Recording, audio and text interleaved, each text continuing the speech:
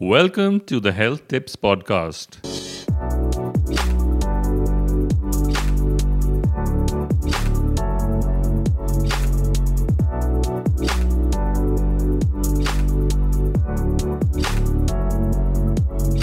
The Health Tips Podcast is all about health and fitness, but beyond that, it's about fitting in fitness. You probably know everything there is to know about being healthy. Eat right, sleep right, exercise, keep your weight in the range, and stay off depression. Good to hear all that, but then one travels and one is served all that fried food, late night meetings and that voice in the head that goes, I'm surely going to start my fitness regime tomorrow. It's a struggle for all of us, so that's what my focus was when I met Eddie Stern. He's a global yoga guru. His students include Madonna and Gwyneth Paltrow, and what we spoke did make an impact on my life. So I'd love to have you hear it too. So hi Eddie, and welcome to the show. This is the Health Tips Podcast and done by Atharva Marcom. And so tell me about yourself. How did some party goer and kind of a media person go into the saintly life of yoga, and how did this transformation occur? Okay, super. Well, thanks for having me on. First of all, I can't say that I've exactly gone into the saintly life, but I've definitely gone into the life of yoga. I come from New York City. I grew up in Greenwich Village in downtown New York. And, I came from a family which was a perfectly good, supportive, healthy, happy family. But from the time I was young, I was a little bit questioning my life and searching for meaning somehow. And I wasn't finding that meaning in the regular schools. And so I wasn't finding really what I was looking for in school. I didn't like high school or anything like that. I was not even particularly fond of education. So I drifted towards music, and I started playing music in punk rock bands, and I drifted towards art, and I thought maybe I would become an artist and that would be my expression in my life. And all of the art and all of the music kind of led me to the nightclubs and to playing in clubs and to everything that's associated with that. So it was not a very healthy lifestyle. And so in that, searching for creative expression, I kept looking in different directions. And eventually I met somebody who was doing yoga, and they started telling me about the benefits of yoga and the benefits of a vegetarian diet. And I was really intrigued by that because I wanted to improve my life. So I became a vegetarian. I didn't start yoga right away, but first I became a vegetarian. And pretty quickly I started seeing really profound changes in how I felt health-wise. I stopped eating all meat, chicken, and fish. I was eating and cooking for myself all macrobiotic diet mainly, a lot of rice and vegetables and tofu. And everything started to change. I started to go to bed earlier and wake up earlier. I started to do some meditation. Around this time I was about 19 years old or so. Wow. And then I found a yoga class in New York, and I went to... Did you lose all your friends? Yes, I pretty much started losing my friends quickly. And then, when I started doing yoga, then I started gaining new friends, and I had a whole sort of new circle of yoga friends. There were not a lot of people doing yoga back then. This was 1987, 1988 in New York City. So there were about 4 yoga schools and not a lot of people doing it. So that was that. As soon as I started doing yoga, very quickly I was hooked. And by the time I was 20, I felt like this is what I want to do with my life. So I went to India, to Kerala, and took a Shivananda teacher training. And when I came back to New York... At 20? Yeah, I had just turned 21 when I left for India. And then I came back to New York a few months later. And what did your parents think when you said you want to go to India and do yoga? Yeah, they were quite concerned because they didn't know anything about where I was going. Yoga was not popular.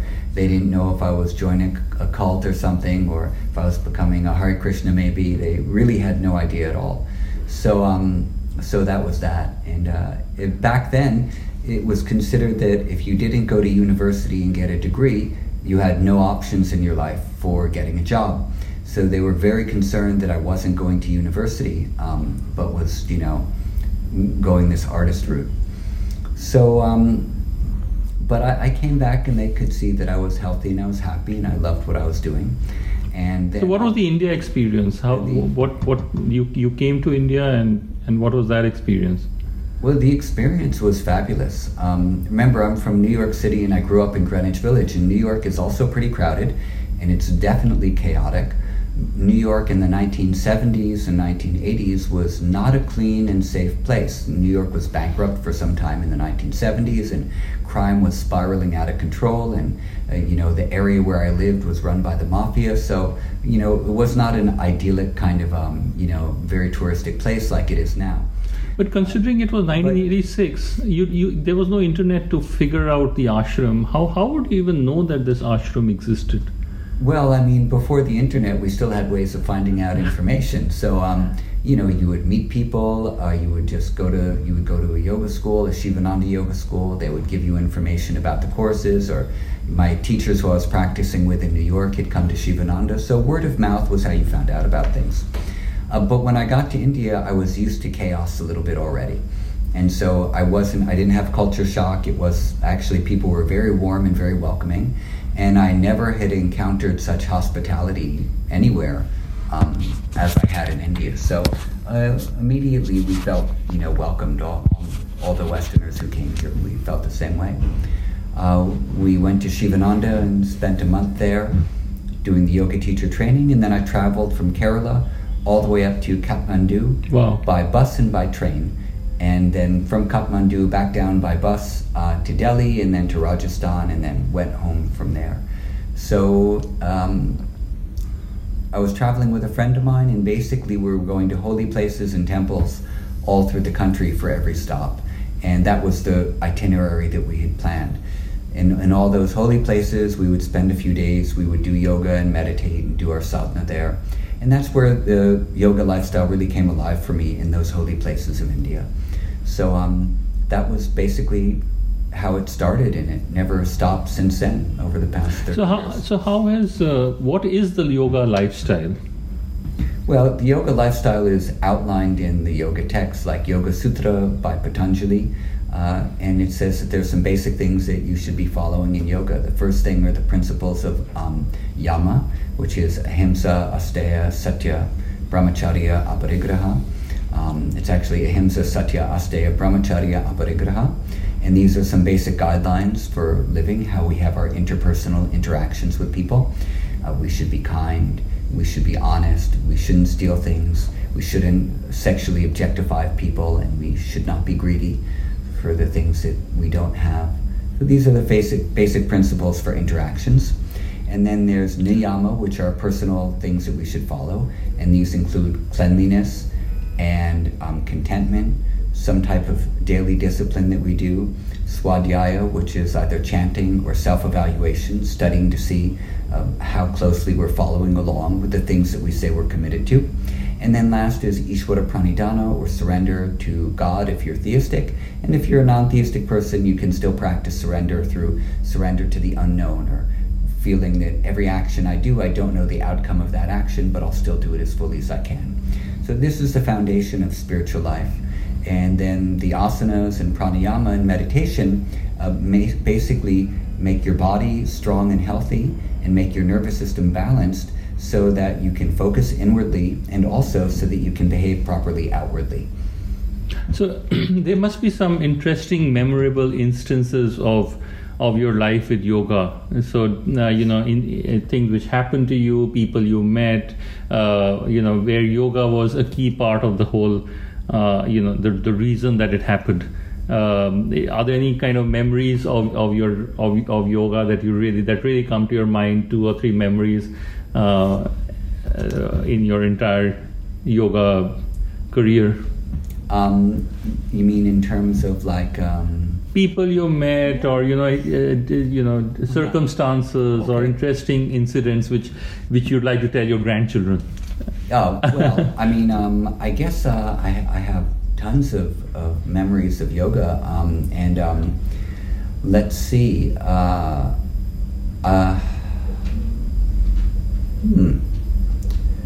Well, I mean, in regards to people, this is something that I get asked quite a bit, because at our yoga school in New York, we've had a lot of celebrities coming through. I don't know how they found our way to us, but it's always kind of fun when they do, I'd have to say. I had been teaching for about 10 years already before Madonna walked into our yoga school for the first time. A lot of the young kids now don't even know who Madonna is, but for people of our generation, she was an important figure as a pop star.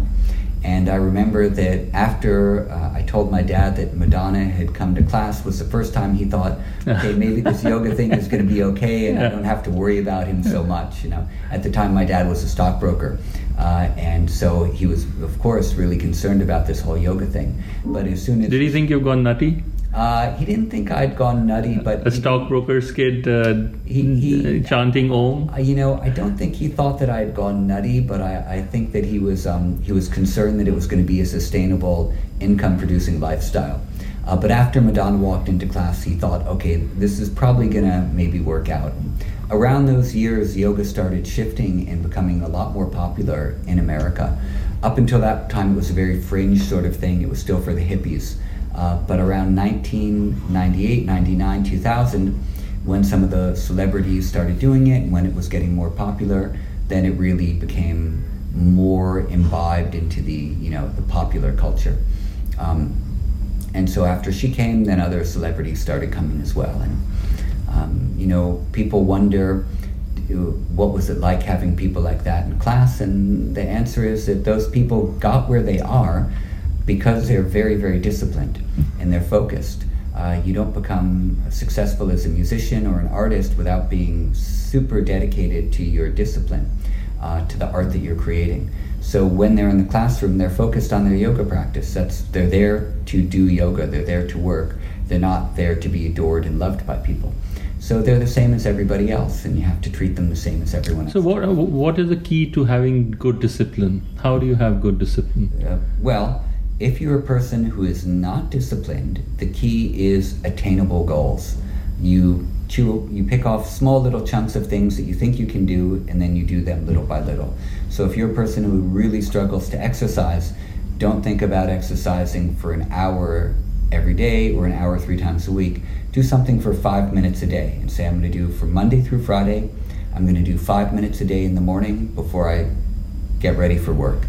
And if you can manage to do 5 minutes a day for about 5 weeks in a row, you will wire a new habit into your system. So as you know in your work with science, that neuroplasticity is an important part about how we learn and how we grow and how we wire new things into our brains, basically. So through repetitive habits, we will wire new habits into our brain, and those will become ours that we can keep forever. So the trick is to pick something small that we can do every day, so we can do it for at least a 5 to 6 week period. And then once we get there, we're going to wake up in the morning, it's going to be wired into our brain, and we're going to go, I'm ready to do my exercise or my yoga or my meditation or my prayer or whatever it might be for those 5 minutes. And then from there, if you need to, you can increase. You can go, okay, I'm going to do 7 minutes, or every other day I'm going to do 15 minutes. And then you make that your habit as well. So discipline is really choosing something that you can attain, sticking to it, wiring that habit into your brain, into your nervous system, and then it becomes part of you. And then that's who you are. And then when you want to improve yourself a little more, you choose something else that challenges you. Not too big of a challenge, just something attainable. And then you do that thing, and then you become that thing as well. So repetition is key for a new habit. It could be a simple thing also. An example I like to give quite often, because I've done this myself, is if you're someone who loses their keys all the time. You come into your house, you put your keys wherever, and then you can't find them, and then it takes you 15 minutes a day to look for your keys, and you get frustrated, and it's a big pain for everybody, including your wife or your husband, and you say, can you find my keys? And they get frustrated. So you keep a bowl next to your door, and every day when you come in, the first thing you do is you put your keys in the bowl. And after about 5 weeks of doing that, that will be your habit. You have this mechanical, physical thing of putting the keys in the bowl, which is lining up with a desire that you've created in your mind. Those two things become connected. That wires into your brain through neuroplasticity. And then every time you walk in the door, your keys will automatically go in the bowl. You'll always be able to find them. You'll save time every day, and you won't annoy everyone because you can't find your keys. So from that one simple habit, of changing something, you can then begin to add habits onto it that you want to change. You can do physical things, you can do emotional things, you can do mental things, you can do social things, like maybe I want to become a better listener and stop interrupting people. And so, because that's something that a lot of people struggle with, that they don't really fully listen to people. So you develop the habit of waiting until someone has finished their sentence, and then you speak. And then after a few weeks, all of a sudden, you become a better listener. So what is your daily routine, because you must be having a very structured routine which a lot of people probably aspire to. What's an ideal routine, or an Eddie Stearns routine that people should aspire to, like from the time you wake up in the morning till the time you sleep? Because life is a bit complicated. It's not about just getting up and having everything peaceful, and now you as well, you run a business. A business is like any other business, which involves travel, which involves accounts, which involves lawyers, which involves marketing. So how do you manage to have a structured day? Okay, well, I don't know yoga. I don't know if my routine is something that people would want to aspire to. I get up around 3 or 3:15 every morning. Wow. And that's when my day gets started.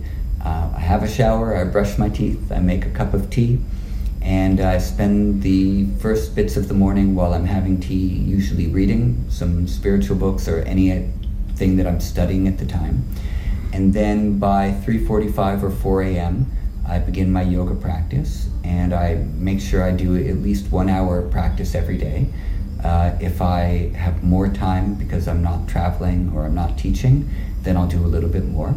And then I spend about 20 minutes or so doing pranayama, and then I spend 20 minutes to half an hour in meditation and repetition of mantra. So basically, a minimum of 1.5 to 2 hours a day of my personal sadhana. And then when I'm teaching, the classes usually begin at 6 a.m. So I have to make sure that I get everything done by 6 a.m. So I can begin teaching. My teachings is usually from 6 in the morning until around 10 or 11 in the morning. And then after that, I have my first meal, I rest for a while, and then the rest of the day is for all the other types of work that I have to do. So till 10 o'clock, you don't eat anything? From 3 a.m. to 10 o'clock? Sometimes I have like a small energy bar, and that's generally what I have when I'm done with practice. I'll have an energy bar and another cup of tea. But is that the right, should one not have food for such a lengthy period of time, or would you suggest that for everyone? Yeah, it's difficult to suggest anything for everyone because everybody is different and has different needs. Right now it's considered that it's intermittent fasting is sort of a healthy thing to do. So if you can avoid eating food for, say, a 12-hour stretch or even a 16-hour stretch, that's quite good for you on multiple levels. There's a lot of research behind the intermittent fasting right now. The yogis would have called this caloric restriction, or the restriction of food, so that you only eat within certain time periods a day. Because if you're eating too much food, you have a harder time digesting it. And the things that you don't digest become toxic in your system, and that leads to inflammatory conditions. Inflammation is responsible for about 95% of preventable diseases that we have in our society today. So inflammation is connected to cancer, it's connected to heart disease, it's connected to diabetes, it's connected to digestive disorders, and it's also connected to anxiety and depression. It's also now been shown to be connected to Alzheimer's as well. So inflammation is one of the triggers which causes these diseases to become fully penetrant, to show themselves. So what is inflammation, and what is the yoga, how does yoga help in stopping it or reversing it? Okay. And what should be the yoga lifestyle? Because probably even thyroid and some of these diseases also are triggered by inflammation. Yeah, and rheumatoid arthritis and some types of epilepsy as well. So what is the yoga lifestyle to help avoid, eradicate and reverse? And have you had any experiences of people coming to your studio or to your exercises who have seen very strong changes in their health conditions after yoga? Okay. Yes. So what happens with inflammation is triggered by the sympathetic nervous system. And so we have two branches of our autonomic nervous system, the sympathetic and parasympathetic. The sympathetic moves us towards activity, parasympathetic moves us towards rest. Sympathetic nervous system also perceives threat in the environment. Environment could be our body. It could be bacteria or viruses. It could be when our body mistakes something that is in us for something which is dangerous, like a cell that it needs to fight off even though the cell might not be harmful. So one of the ways that the body is going to deal with bacteria or a virus or perceiving threat, maybe it could be we have a cut or we sprain an ankle or we have some type of injury, is it's going to release adrenaline and cortisol, which are going to go to that area. It's going to release anti-inflammatory biomarkers to go to that area and start fixing the area or fighting off the disease. So this is called a acute inflammation response, where there's a problem, say a cut, and then the body is going to send the white blood cells and cortisol to that area to begin to repair it. Cortisol is inflammatory on its own. So it's not bad for us, it can help protect us. The problem becomes when our body senses something which is a threat and it isn't a threat, and it still continues to release the inflammatory cortisol. So for example, if we're getting stressed out repeatedly through the day, or we're continually causing a lot of injury to the body or harm to the body, or we're eating foods that the body doesn't recognize or can't digest, we'll start to create this condition where the sympathetic nervous system is responding by releasing these stress hormones into the bloodstream, and they can't get themselves out from the bloodstream quick enough. So normally cortisol is going to be absorbed back into the red blood cells, or we're going to release it through urine and sweat. But we need time for that to happen because cortisol is slow acting and takes a while to leave the system. But if we are triggering the adrenals to release it repeatedly throughout the day, our body can't get rid of it quick enough. And so then it gets stuck in our bloodstream. It goes to the brain and attaches to the receptors in the prefrontal cortex and to many other areas, and we kind of start to create a toxic condition of inflammation in the body. So one of the ways that the body deals with monitoring and controlling levels of inflammation is through the vagus nerve. And when there's too much inflammation in the body, the vagus nerve temporarily gets impaired and it can't control these levels. And it also begins to disrupt heart rate variability and other physiological processes.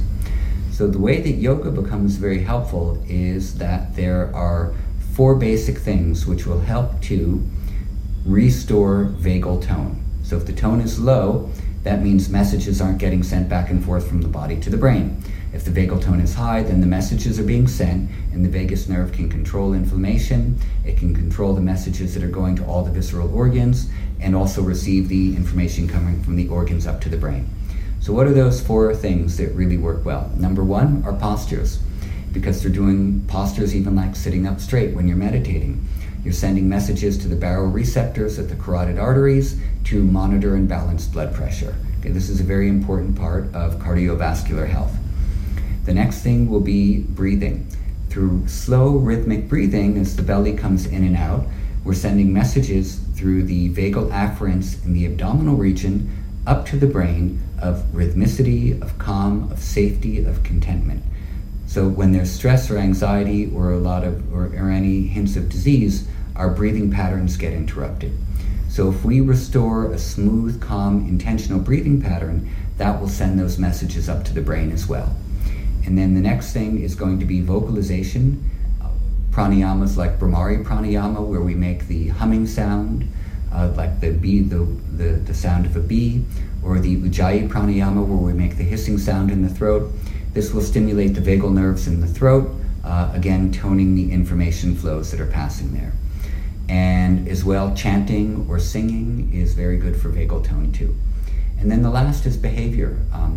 Feelings of kindness, appreciation, and gratitude will strengthen vagal tone and heart rate variability, and anger and anxiety will interrupt the heart rate variability and also weaken vagal tone. So these 4 practices are the first 4 limbs of Ashtanga Yoga. You find behavior in yama and niyama. You find chanting in niyama. You find postures are asanas, and breathing is pranayama.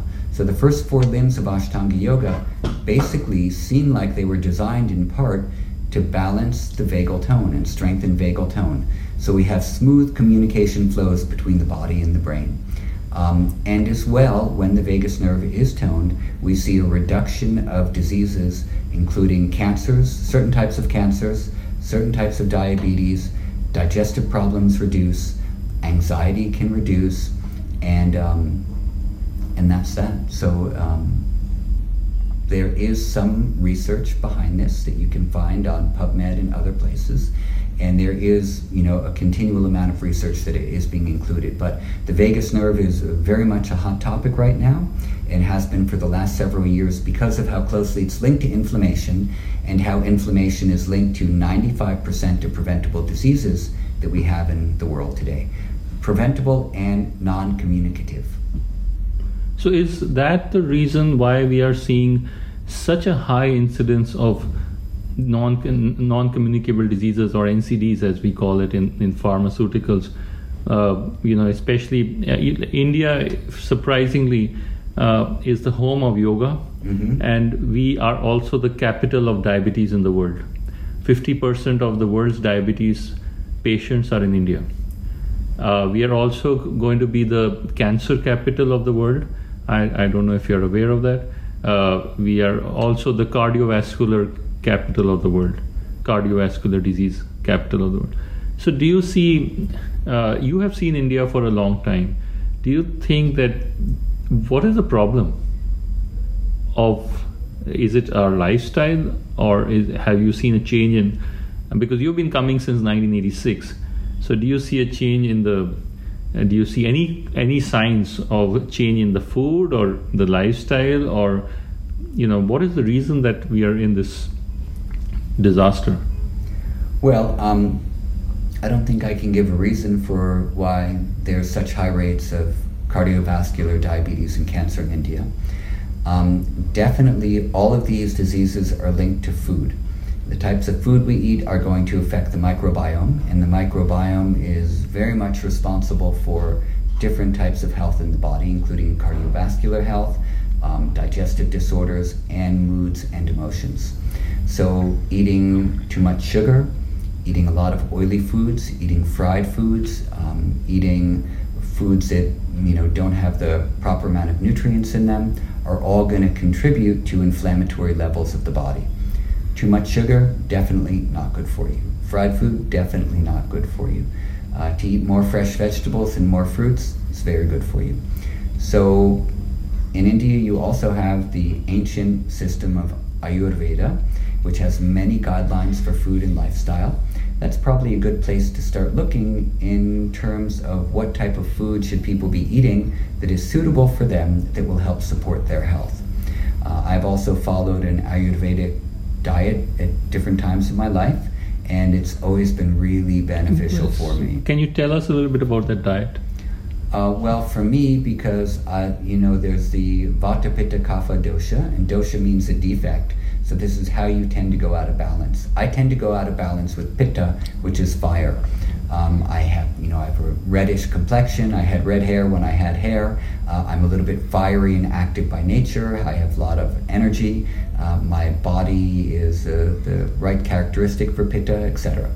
So the foods that I should avoid are a lot of foods that are hot, fiery, red and orange in that spectrum, and I should eat more cooling foods that are more in the white, green, purple, blue, brown sort of region, and less tomatoes, less chili, less yellow foods as well as particular types of tea, like peppermint tea, for example, is quite good for me, while ginger tea, which is heating, isn't going to be so good for me. So you follow you learn these guidelines, you have someone who can help you. You have a lot of Ayurvedic physicians here. Do you recommend any particular, apart from the book that you have written, which is One Simple Thing, which is the book that you're releasing in India, which I have bought and I have entirely enjoyed, because It's a very interesting book on yoga because it interestingly doesn't probably have a single picture of a posture of yoga posture, though it's a yoga book, and it's all about healing your mind, body, and soul. And you have gone through the entire the more in-depth and structured. I don't even know how to describe it, but the more in-depth form of yoga and a mental framework for yoga. Probably before you do yoga, you need to read this book to understand what your mind should be set for. So tell us a little bit about your book. Why all the things that you have put into it. Just describe it for the listeners, and then if there are any other books that you suggest or have influenced your life. Okay. I know you've done a lot of work with Deepak Chopra as well. I have been seeing I have looked up your work. So he's also on similar lines. So tell us a little bit about your book to begin with, and just describe it for us. And maybe you could just hold it for the camera. Sure. So this is the Indian edition of One Simple Thing. A new look at the science of yoga and how it can transform your life. And as you said, the introduction was written by my friend and colleague Deepak Chopra. It came out in India in October, published by Pan Macmillan. And thank you for the compliments on the book, by the way. The reason I wrote the book... This cover is incidentally much more attractive than the Kindle cover. Oh, well, thank you. That's a plain yellow. Plain yellow. They did a very nice job on the cover. What I had noticed was two different things. Number one, that you could have a bunch of different people with different complaints walk into a yoga class and all come out of it feeling better. So even if one person went in with some back pain, another person went in with some anxiety, another person went in looking for meaning in life because they're on a spiritual quest, another person just needed to stretch their body, someone else wanted to relax. And you have those 5 people, we all go to the same yoga class, we do the same poses, we come out, we all feel better. Like that thing we went in for was being addressed. And I wondered, how is this possible? And because, as you know, you run a science company and you know about the pharmaceutical world, you can't just give the same medicine to every single person who has 5 different people with 5 different diseases and expect them to get better. You target the medicine you give them. Yoga didn't seem to need that.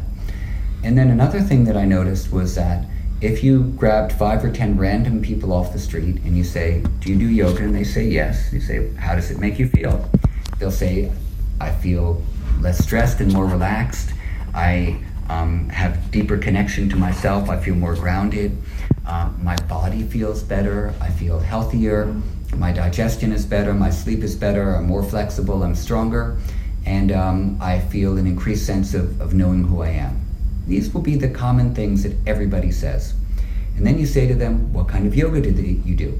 And one person will say, I do Ashtanga yoga, I do Iyengar yoga, I do hot yoga, I do Kundalini yoga, I do Shivananda yoga, I do integral yoga, I just chant mantras. All the different types of yogas, people will tell you that's what they do, yet they're all getting the same basic effect. So then I also started to question, how is it that no matter what kind of yoga you do, you end up feeling better with the same reported benefits? In fact, there was a study done, it was a meta-analysis by a doctor named Holger Kramer from Germany.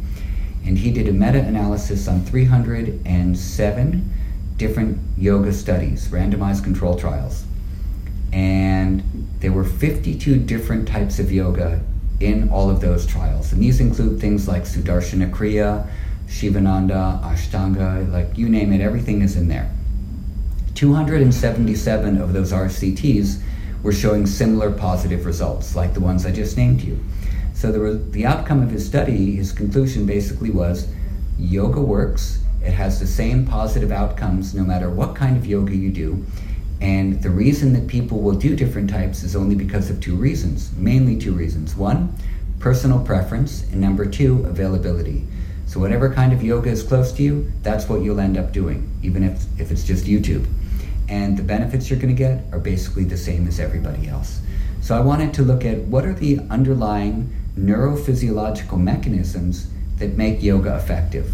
What's happening underneath the hood that makes yoga work no matter what kind of yoga it is, and no matter what it is you seem to be looking for in your life to improve yourself. And that's what the book is basically about. And what did you find in 2 minutes, if you could tell us a little snapshot of what you found? A snapshot is what we talked about earlier, that the first 4 limbs of Patanjali's Ashtanga Yoga are geared towards toning the vagus nerve and balancing the information flows between the body and brain. That's number 1. And that's going to affect and support homeostasis in the body as well, which is our body's innate ability to restore balance. If we support homeostasis by exercising, breathing deeply, sleeping at the right time, eating a proper diet, and in getting along with people in sort of pro-social ways through monitoring our behavior, what happens is that our homeostatic functions are supported, and if there's something wrong in the body, homeostasis knows how to repair it. But if homeostasis is not supported, then we continue to weaken our system. So all we need to do is support the mechanism in us that restores balance, and we will come back into balance. That's one of the big findings. Awesome. So just a quick question. How long do you think a person should do yoga? What should it be? What should his, is it a 1 hour? Is it 1.5 hour? What do you think is the ideal time or an ideal, and how do you divide it between the asanas, the meditation, and the pranayama? Okay. So in Ayurveda, they say it's not what you eat, but what you can digest. And the same is true with yoga. It doesn't matter how long you do it for, what type you do, as long as you can digest the practices that you're doing. Digest, what do you mean by digest? Absorb. You can assimilate. So if someone does, for one person, a 15-minute yoga practice, if their body is weak, it might be too much for them. Maybe they should only be doing 10 minutes. For someone who's a little bit more fit, who needs to challenge and push themselves, 15 minutes might not be enough. They might need to do 30 minutes. So a lot of it is person dependent, which is why a teacher is necessary. So you do enough every day. Here are the guidelines that you look for. Not how much that you do, but what are the outcomes and effects of the practice. We want to be building vitality, building energy through our practices. So it's good to do a little bit of movement every day. It's good to do at least a few minutes of some meditation or mindfulness practice so we can really self-evaluate and come in touch with our emotions and our mental states. That's very key. And then some pranayama can be simple breathing practices for maybe 4, 5, 6 minutes is enough. And as your system becomes stronger, up to 20 minutes is fine too. But you don't really need to put a time limit on it. What you should do is find someone who can guide you. There are a lot of yoga teachers in India, a lot of wonderful ones. And find someone who can guide you, and then make sure that the practices are making you feel better. If they're making you feel weaker or throwing you off or you can't maintain them, then it's not the right practice, or your discipline needs to be worked on. So look for the outcomes of the practices, not for what you think the structure should be. Wow. Thank you, Eddie. And for those of you who's listening in your car, on the flight, in the kitchen, or at any point of the day or night, if you liked what you heard, I'd love you to do something. No, not a contribution or money. Just head on to iTunes, the podcast section, and give us a 5-star rating. Also, if you have friends who you think would be helped with all this, do share this podcast with them. And do you have a comment? Write to me at tandurust@gmail.com. That's TANDAROST@gmail.com. And I've got to thank Atharva Marcom. That's ATHARVAMARCOM. Atharva Marcom, who was in my opinion, India's best public relations firm, and who generously support our efforts at the Health Tips podcast. So keep listening in, stay healthy, stay fit. See you next time. Bye.